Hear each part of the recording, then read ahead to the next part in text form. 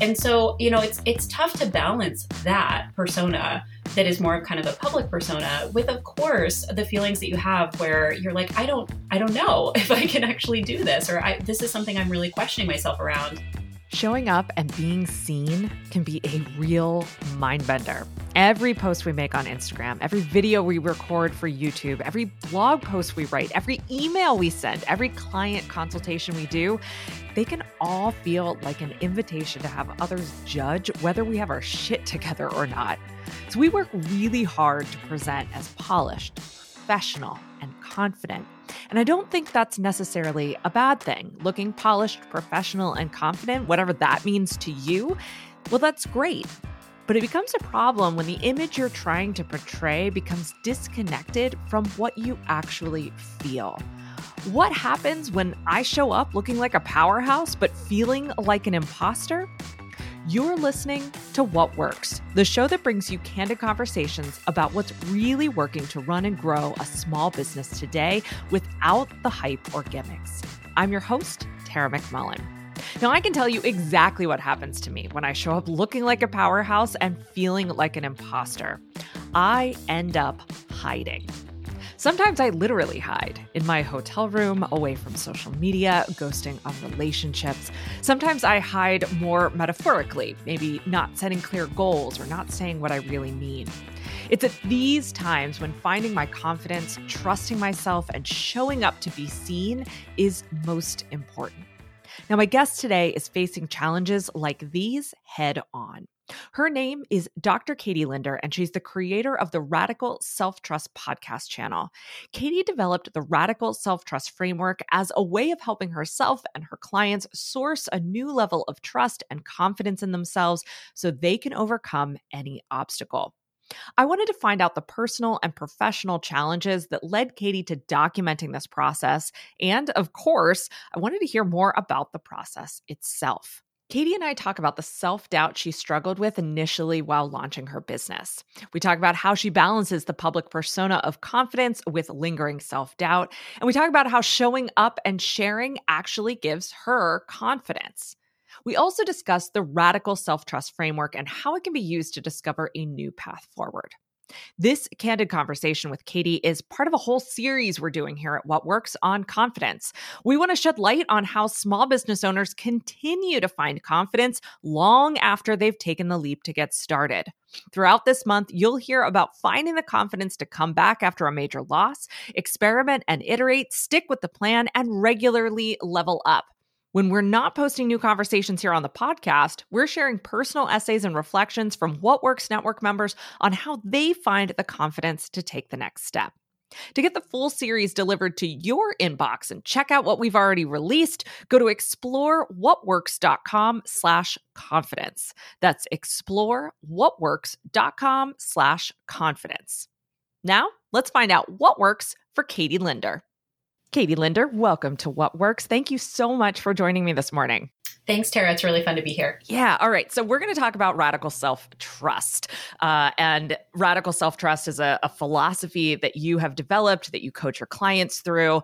And we're going to dig into all of that throughout this interview. But I wanted to start off by kind of setting the stage by having you talk about a time that maybe you didn't trust yourself, or a time when you felt a little disconnected from your own self-confidence, and what happened because you didn't. Sure. So the thing that kind of immediately comes to mind is when I was first launching my business, I had so much imposter syndrome around this. And I think this is something that probably some of your listeners can relate to. But I come out of academia in higher ed, and it's really not a place for self-promotion. It's not a place that encourages it, and actually it kind of actively discourages it. And so knowing that I was going to be launching this business where I would have to market things and really put myself out there was really kind of a scary thing. And I remember the night that I went and met with my lawyer for the first time to kind of get my LLC set up. And I just remember after that meeting thinking, what am I doing? Like this, this feels so outside of my comfort zone. And my self-doubt is often rooted in worrying about what other people will think. Mm-hmm. And I have to kind of actively, work against that.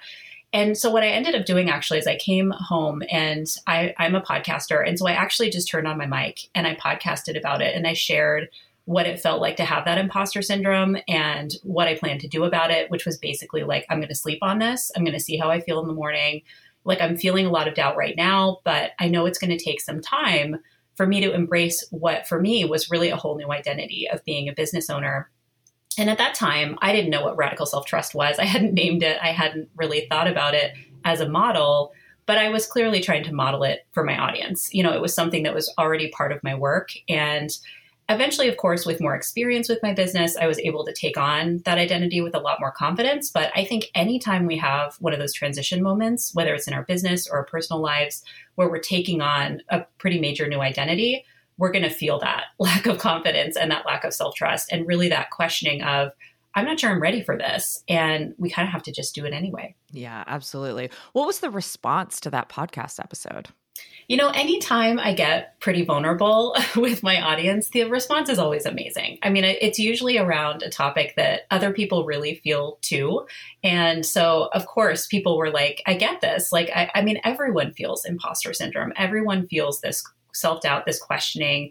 And, you know, I think sometimes I present as pretty confident. And so whenever I'm like, you know, I feel this too, I think people really respond to that well. And of course, they're always very kind and supportive. So I have a wonderful audience. I mean, I have a lot of people who connect with me. I recently started asking them to write me letters, and I've been getting letters from all over the world, Cool. which has just been so fun. So connecting with that audience and sharing that vulnerability has been a really important part. Yeah. Can we talk about what you said about presenting as pretty confident? Because I run into this as well, where whenever I share something vulnerable or share where I feel less than confident, people are like, whoa, but you seem to have all your stuff together and you look so confident all the time. And I'm like, kind of. And so I love hearing that from you too. And I wonder how you... And I don't have a fully formed question here because I'm sort of just reacting to this like me too kind of experience right now. But I'm curious how you balance or deal with that disconnection between people seeing you as confident and knowing that under the surface there is still always self-doubt. Of course. Well, and I think like this is where like our humanity and the connection between like we're all human, like we're all going to feel these feelings. But I think the challenge, and you've really like put your finger on it, part of my brand is, you know, now this radical self-trust, but it is a form of confidence. And so when I'm out kind of in the world in a public way, whether I'm speaking or podcasting or on a webinar or, you know, doing something where people are seeing me talk about something, I'm often presenting as an expert. And that's something that is part of my academic life. It's part of my business. And I think that there's a lot of confidence in that. You know, like you have to have that in order to kind of get up in front of a room and say the things that you're saying or express the ideas that you have in a way that is going to really draw people into that. And so, you know, it's tough to balance that persona that is more of kind of a public persona with, of course, the feelings that you have where you're like, I don't know if I can actually do this, or this is something I'm really questioning myself around. But I guess the way that I always think about it, and I know that not everybody kind of agrees with this philosophy, but I typically wait until I have like felt the feelings, done the thing, and come out on the other side. It's pretty rare for me to share in the moment, like I did with the imposter syndrome podcast episode that I mentioned, that I'm like dealing with something right now that's really challenging. I'm one of those people who likes to deal with a thing privately, figure it out, and then come back around and say, okay, so I had this situation and maybe you can relate to it. And here are the solutions that I came up with. And I think that part of that kind of fits really well into my brand that is more of the confidence side, because I can kind of figure things out and then share with you what the answer is, or at least what worked for me. But also, you know, I think that, and this is something that Brene Brown has talked about a lot, if you're familiar with her work, that it's not always great to like share in the moment what you're feeling, you know, like that sometimes you need to wait and process it. And other people do an awesome job of sharing in the moment, but I'm not one of those people. So I think that for my brand, what works well is for me to, you know, go through the experience, figure out the lessons, and then share the lessons in a really explicit way. Yeah, that is exactly my approach too. So again, I'm feeling very validated that I am not the only one who works that way or experiences those things. Okay, let's shift gears a little bit and talk a little bit more about this idea of radical self-trust. Was there a particular day or a time in your life when you felt like you took a really big step towards finding radical self-trust for yourself? So I think radical self-trust is really about self-acceptance. It's a constant practice. It's kind of like meditation or yoga. Like you don't kind of experience this thing of having it and then it's done. Mm-hmm. You know, like it's constantly going deeper into knowing yourself, being loyal to your own instincts. And so I can really think the time that kind of immediately comes to mind for this is I used to kind of actively hide things that I thought would not be accepted by other people. And a good example is like, I am a pretty productive person. I like to work on the weekends. I'm really passionate about my work. And so I would work a lot. And when people would find that out, they would be like, you are a workaholic. You know, why aren't you resting more? And I don't vacation in the way that other people vacation. You know, like I'm just kind of different in that way. I have a lot of capacity to do a lot of work and I just rest in a different way than a lot of people rest. And I was having a lot of self-doubt because I loved my work, but I thought like, what if something is wrong with me because I don't do this in the way that other people do this? And one day I just thought, you know what? I'm not going to apologize for this. Like, this is part of who I am. My capacity for work and my trust in that capacity to do large volumes of work, it's actually kind of a superpower for me. Like, it's okay that other people don't have this thing. And it doesn't really matter if other people don't understand it. It's part of who I am. So when I started kind of actively sharing out my process in a way that was more public, and I do this through things like, you know, Instagram stories or social media, I actually found that this was one area of my research, my business, that is a way that I model radical self-trust because I'm sharing tactics and strategies that could be helpful for other people. And it actually became a really large part of my content strategy for my business. So it's a lot of ways, I think, you know, when it comes to taking a step toward finding radical self-trust is really embracing those parts of yourself that feel a little bit different than other people and saying like, that's okay. Like those kind of unique contributions should be celebrated, should be kind of emphasized in your work and not necessarily hidden from other people just because you're concerned about what they might think. Got it. All right. So I want to learn more about how you actually created the radical self-trust framework in a second, but I also don't want to let it pass that you mentioned kind of sharing your process and sharing and modeling through like Instagram stories and things like that. Can you give us an example of maybe something that you've posted recently that was a way for you to model the RST framework for your fans or your audience? So one example that's actually still in my Instagram stories, I saved it in my profile, was last summer, I put together a new product for my business. I was building an online course. And I took a really deep dive into this course. It took me a couple of months to do. It had a lot of videos. It had a lot of content. I created a workbook. And I was showing people how I was designing it as I went along. And this is one of those areas, again, that feels like a superpower for me. I love design. I love breaking things down into small pieces for my clients. I like taking complex things and making them feel approachable. And so I basically documented this entire process of how I put together this course. And all along the way, you know, like just the labor that went into this. And I had people who were purchasing the course from watching that. I mean, like it became a kind of content marketing, but really it was a way of showing like, this is something that not everybody can do. This is my superpower, which is one kind of element of cultivating radical self-trust is nurturing your superpowers. And so anytime I take something in my life that's like, this is where I thrive, like you're watching me, like my passion is like overflowing, like you're seeing me really thrive in this space. It's one way of modeling radical self-trust because you just get caught up in like this moment of flow. And so the story is called Design Flow because it's basically showing you like a behind the scenes, how I put this together. And I share tools and I share strategies and things like that. But I'm also really just giving you a glimpse into this is really me when I'm at my prime and when I'm really thriving and doing my own kind of work. Oh my God, I love that so much. I seriously love that so much. That is such a huge takeaway, just as a way of you know, obviously for so many of our listeners, I think there's sort of a mental block around how they want to show up, how they want to share, and that idea of a directive around showing up where you thrive or showing up in the process in which you thrive. Oh, I think that is such a huge takeaway for people. I am going to be thinking about that for the rest of the day and probably much longer than that, because I know that I do that. And at the same time, I have never heard anyone put it quite that way. And I think it's really, really powerful as an overall kind of guiding principle for how you approach social media. Now, I know that I think, again, a lot of people would hear, oh, you shared the whole process behind creating this course. Weren't you afraid that someone was going to steal it? Were you afraid that someone was going to poke holes in it, that they were going to find out what was wrong with it in the process of you creating it? Did you ever have those kind of moments of fear or lack of self-trust in that process? Or did you feel kind of in the flow the whole time? Well, I think there's always going to be moments of like, especially when you're building a new product or service where you're like, this could totally flop. Like I'm putting so much time into this. And what if nothing happens? Like, what if nobody buys it? What if nobody wants it? But this was something that had really come out of a lot of what I was hearing from my audience about what they needed.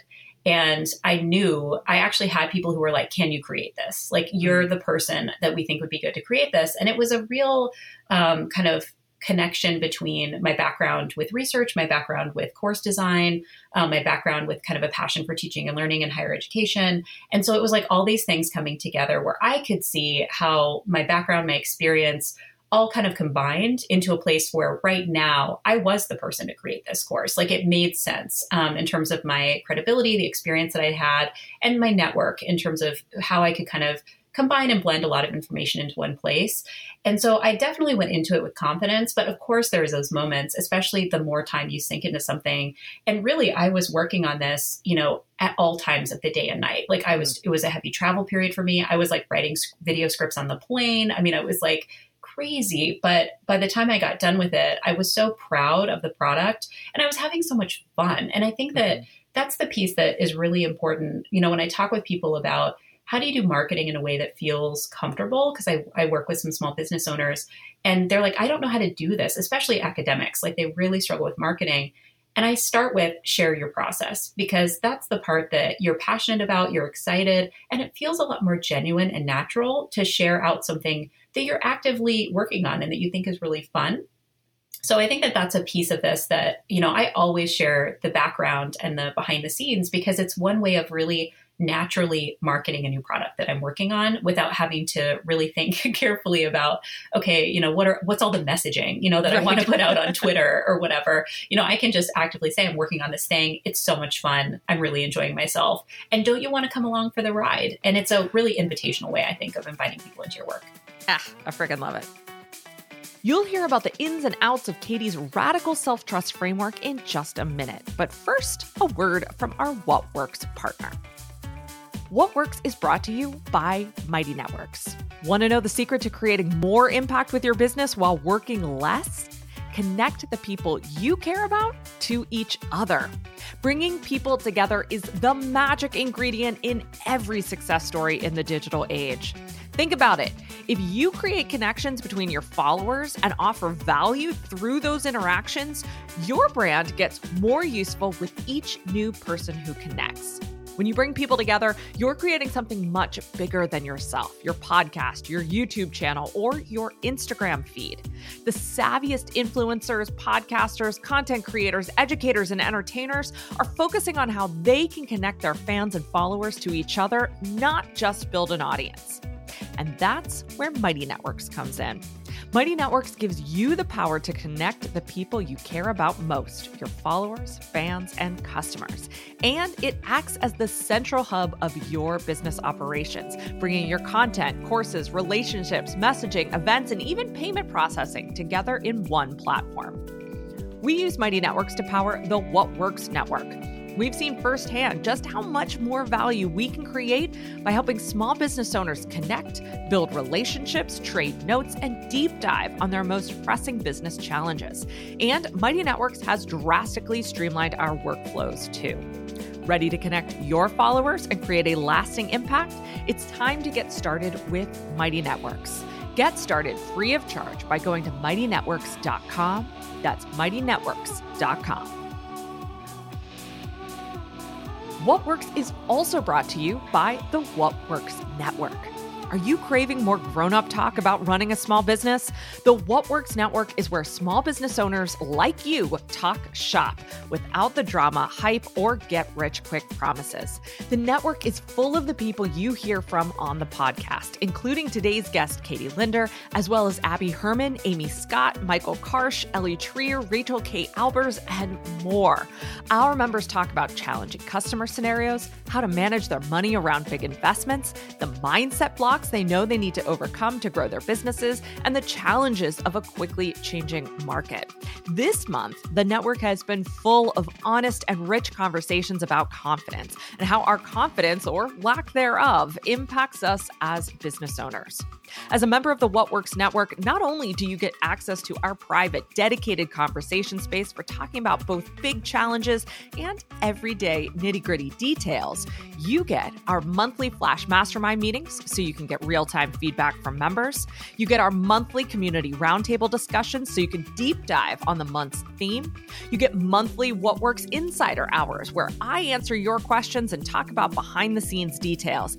And you get our quarterly virtual conferences where we spend the day together and go in depth on things like building your audience, managing your money, or setting your goals. We'll be accepting new members soon. To be the first to hear when we open the doors, go to explorewhatworks.com/network and sign up to be notified. That's explorewhatworks.com/network.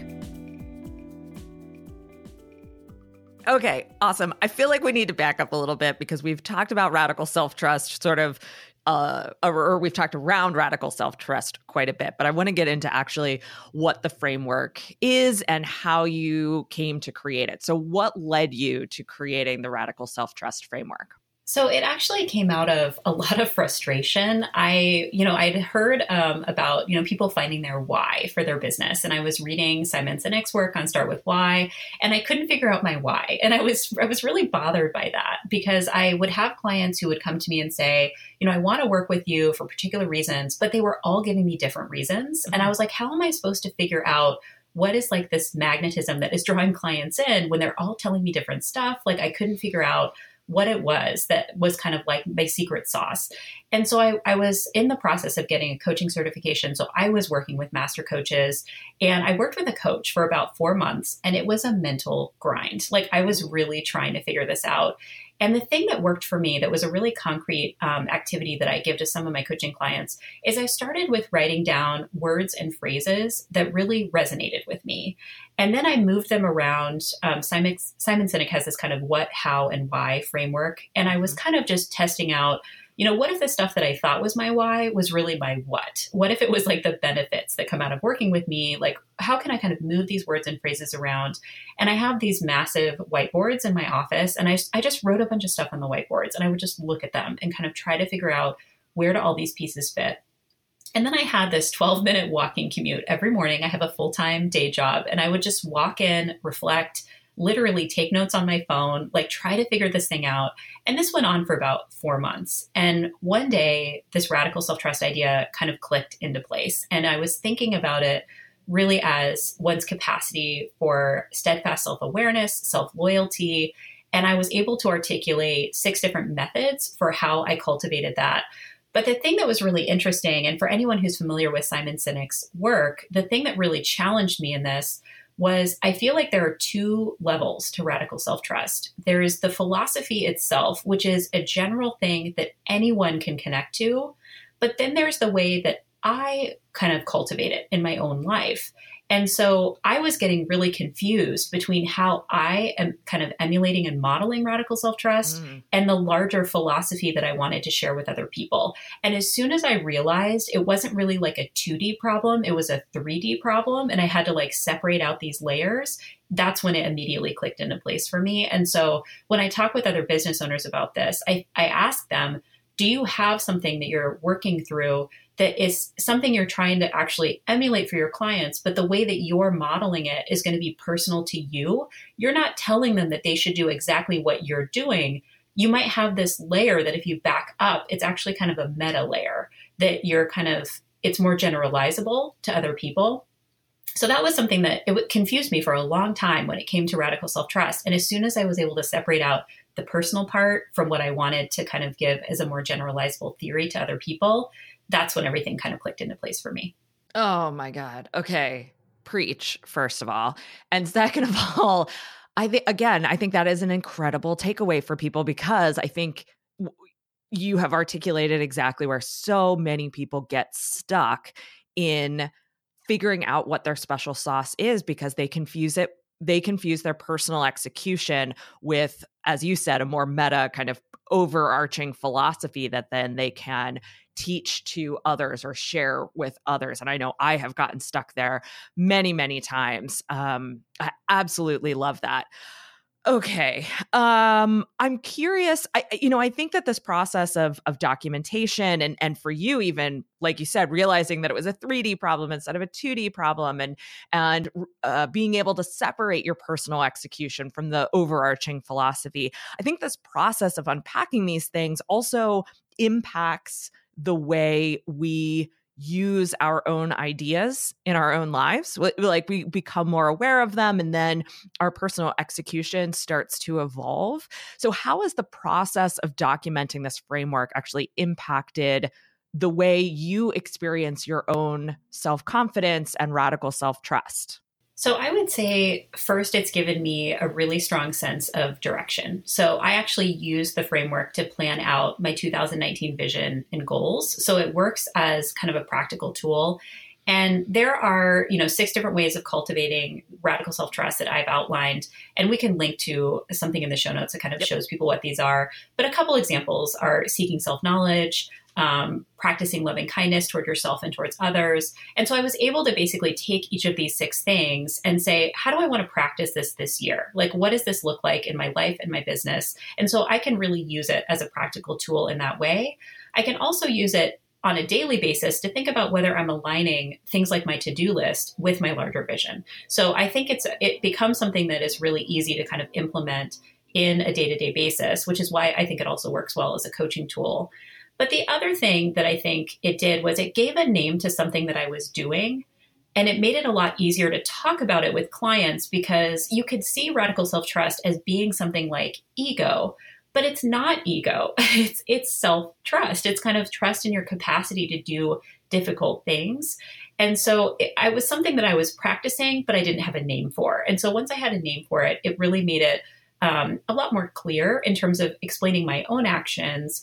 But also it's really attracted more clients who are drawn to the idea of radical self-trust, and who wouldn't want more of that in their lives. They want to work on cultivating this. So it's been a really interesting area of my business in terms of really being able to model something, but then also help other people to figure out, what does this look like in your life? And what it looks like in your life could be really different than what it looks like in mine. So I was thinking about this with you, Tara, because I've been following along with your journey about climbing. Mm-hmm. And you do so much wonderful sharing about this on Instagram. And this to me is one area of radical self-trust that I call playfully experimenting, where you're taking these kind of creative risks in order to learn more about yourself and the world around you. And as soon as I started seeing you kind of play around with climbing, I was like, oh, you're playfully experimenting with this. Like, you're trying different workouts, you're trying these different things to kind of see what works for you. And it was such a fun model. Everyone's so drawn into that. We want to see you playfully experiment with that, because you're learning so many lessons as you go through the process of learning how to climb and how to be better. And now you're teaching it. There's so many fun layers to that. So I think that, I'm not a climber, but I can completely connect with this idea of playfully experimenting and learning more about yourself through that process. Yeah, I love that you point that out too, because I always I have said to my husband, I don't know how many times, well, I'm just not a person that likes to have fun. and the idea of play that I see so many people talking about, it doesn't resonate with me. I've never been someone who plays games, but I do play sports, right? Mm-hmm. And I absolutely can see how my kind of re-engagement with fitness has been a process of playfully experimenting. I think you completely hit the nail on the head of why it's been so transformational to me. So thank you for that. I think we've got plenty of time, and I would love to have you kind of go through those 6 pieces of the radical self-trust framework, if you don't mind. Yeah, I don't mind at all. So the first one is seeking self-knowledge. And this is kind of when you have deeper reflection on your personality, your core values, your strengths, your weaknesses, and maybe even like your life's purpose. And one of the things that I think is actually really helpful about radical self-trust is the more you know about what's good for you and maybe what you don't do so well, the easier it is to kind of outsource things, especially in your business. If you're like, this is really not a strength of mine, so I'm just going to accept that and I'm going to have someone else do it for me. So seeking self-knowledge is number one. The second one is living core values with intention. And this is about trying to align what you believe to be important with the actions that you take on a daily basis. And so I often talk with clients about a process called crosswalking, where we take your to-do list and we look at your values and we say, are your values reflected in what you're doing every day? And do you feel like you're really living those core values with intention? The third area I call nurturing your superpowers. And this is purposely investing in and honing your strengths so that you feel like they're really improving your life's work and that they're noticeable to others. So you're really starting to kind of put yourself out there and share the kinds of things that are the things that you are kind of unique to you. And I often think of superpowers as kind of the combination of when your values and your kind of strengths or abilities start to overlap. And they start to amplify each other in really interesting ways. So, for example, some of my superpowers, I'm a systems thinker, I'm a design-based thinker, and you really can see that in my work. You can see it across several different areas of my day job, my side business, all of it comes out in lots of different ways. So your superpowers are going to be those things that are really kind of evident to you and to other people. The fourth area is practicing loving kindness toward yourself and others. And this is something that I think is a real challenge for people. It's kind of the self-care part of radical self-trust, where you have consideration and affection for yourself and for those around you. And I think that radical self-trust is really about starting to treat yourself as a friend and, starting to feel comfortable with spending time with yourself and reflecting on, like what you need at any given time. And not really apologizing for that, like knowing that I'm an introvert, for example, and if I need to just kind of like be in my cave for the weekend to kind of recover from a long week or from a speaking engagement or whatever it might be, that's okay. Like that's part of me taking care of myself and ultimately taking care of other people. The fifth area is playfully experimenting, which we already mentioned. And that's taking kind of calculated or creative risks in order to learn more about yourself or the world around you. I think that this works really well for people who are starting to feel kind of bored in their work, or maybe they have like a mid-career malaise. I work with a lot of clients that are getting kind of to mid-career. They don't know what's next. They're starting to feel, pretty bored, or just, they need something new. They need something exciting or a new challenge. And so playfully experimenting can be really helpful with that.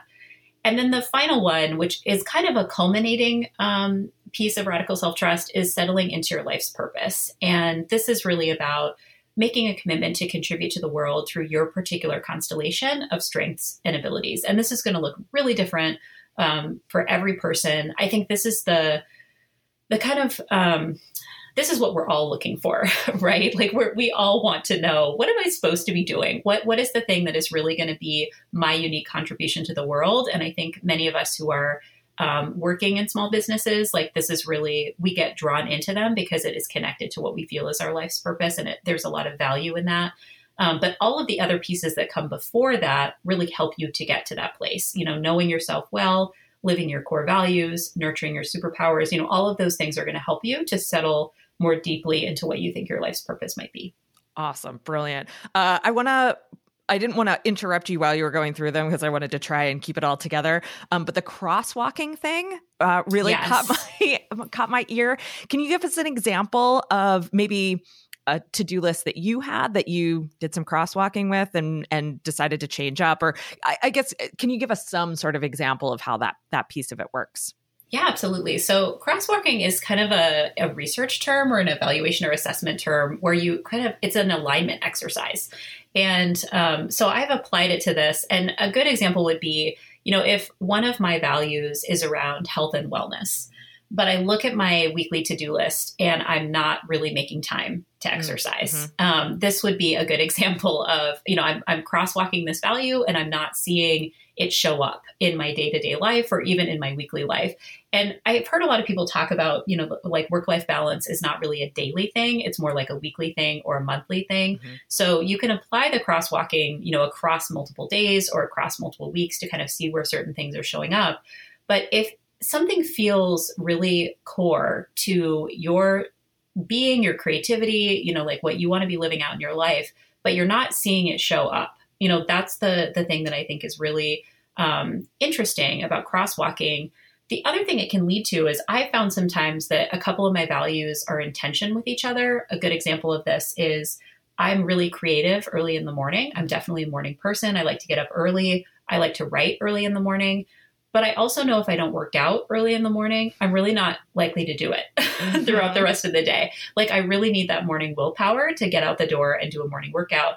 And so oftentimes I feel like my value around physical wellness is in conflict with my value around creativity because I always want to kind of do them at the same time of the day. But I also know that if I get out and do the workout, that enhances my brain. It enhances my creativity. It also enhances my ability to do longer term creative work because I'm investing in my physical health. So I can kind of reframe that idea for myself and say, okay, how can I balance these things in my to-do list? So maybe some mornings during the week I do workouts, but other mornings I do that creative work. So the crosswalking can also lead to, I think, larger reflections and conversations with yourself around how are these values really fitting together and how can you balance them in a way that really works for you? Got it. I will so be using that. And I'm also going to so be using that term whenever I possibly can. I love it. Katie, what is your vision for Radical Self-Trust and the business that you're building around it? So I think that Radical Self-Trust has been a really interesting way to both like plan within my business, but also create products and services around this concept. Because as soon as I started talking about it in a more public way last summer on my podcast and in my blog, people like immediately like flooded me with, like emails and comments. And it was something that people were really resonating with. And it was interesting because I basically took these elements of Radical Self-Trust. I went back to a blog that I'd had for a couple of years. I blog weekly. And I kind of reorganized everything around these concepts, around these 6 things that we just talked about, and everything fit, like everything aligned. Everything I had been writing about for 2 years was about radical self-trust. I just didn't know what it was. And so that gave me also a lot of confidence around sometimes we do things in our businesses and we're not entirely sure why. We don't know where it's leading, but we don't know the bigger story. We don't know how it's really going to be fitting into where the business is going to go in the long term. So part of my vision for Radical Self-Trust is definitely to create some programming around it. And I do have a group coaching program right now that I do for people that kind of walks them through the 6 areas. And I also have a keynote that I offer in the public speaking part of my business that's around Radical Self-Trust. But I also think that this is really for me about how to leverage my own superpowers in my business, like strategic planning or like design thinking. And it also helps me decide when I need to outsource something that isn't a particular strength of mine. And to really be honest with myself. I mean, that is such a core part of Radical Self-Trust is that honesty. So it's a kind of radical honesty that you're sharing out with the world. But I mean, my larger vision is really to cultivate radical self-trust in my own life and to help other people to do that too. And there's a lot of richness there in terms of what that could mean for my business in the future. So I'm excited to figure out what that looks like. I am also excited for you to figure out what that looks like. Katie Linder, this has been a phenomenal conversation, and I really, really appreciate you kind of peeling back the layers on how you apply radical self-trust in your own business and how we can apply it in our own as well. Thanks, Tara. This was really fun. Find out more about Katie Linder at katielinder.work. Now it's your turn to get candid about confidence. We're hosting an ongoing conversation about confidence on our Instagram handle @ExploreWhatWorks. Find today's post about Katie's story and tell us how you feel about showing up and being seen. Do you find confidence in sharing what you're up to?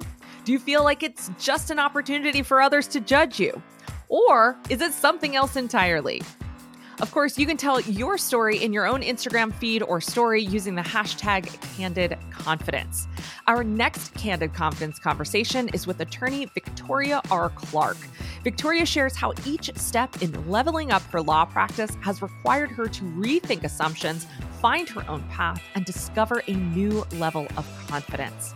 This episode was produced by Sean McMullen. It was edited by Marty Seafelt. Our theme music is by The Shrugs. Find more candid conversations and personal reflections about navigating insecurity and finding the confidence to take the next step at explorewhatworks.com/confidence.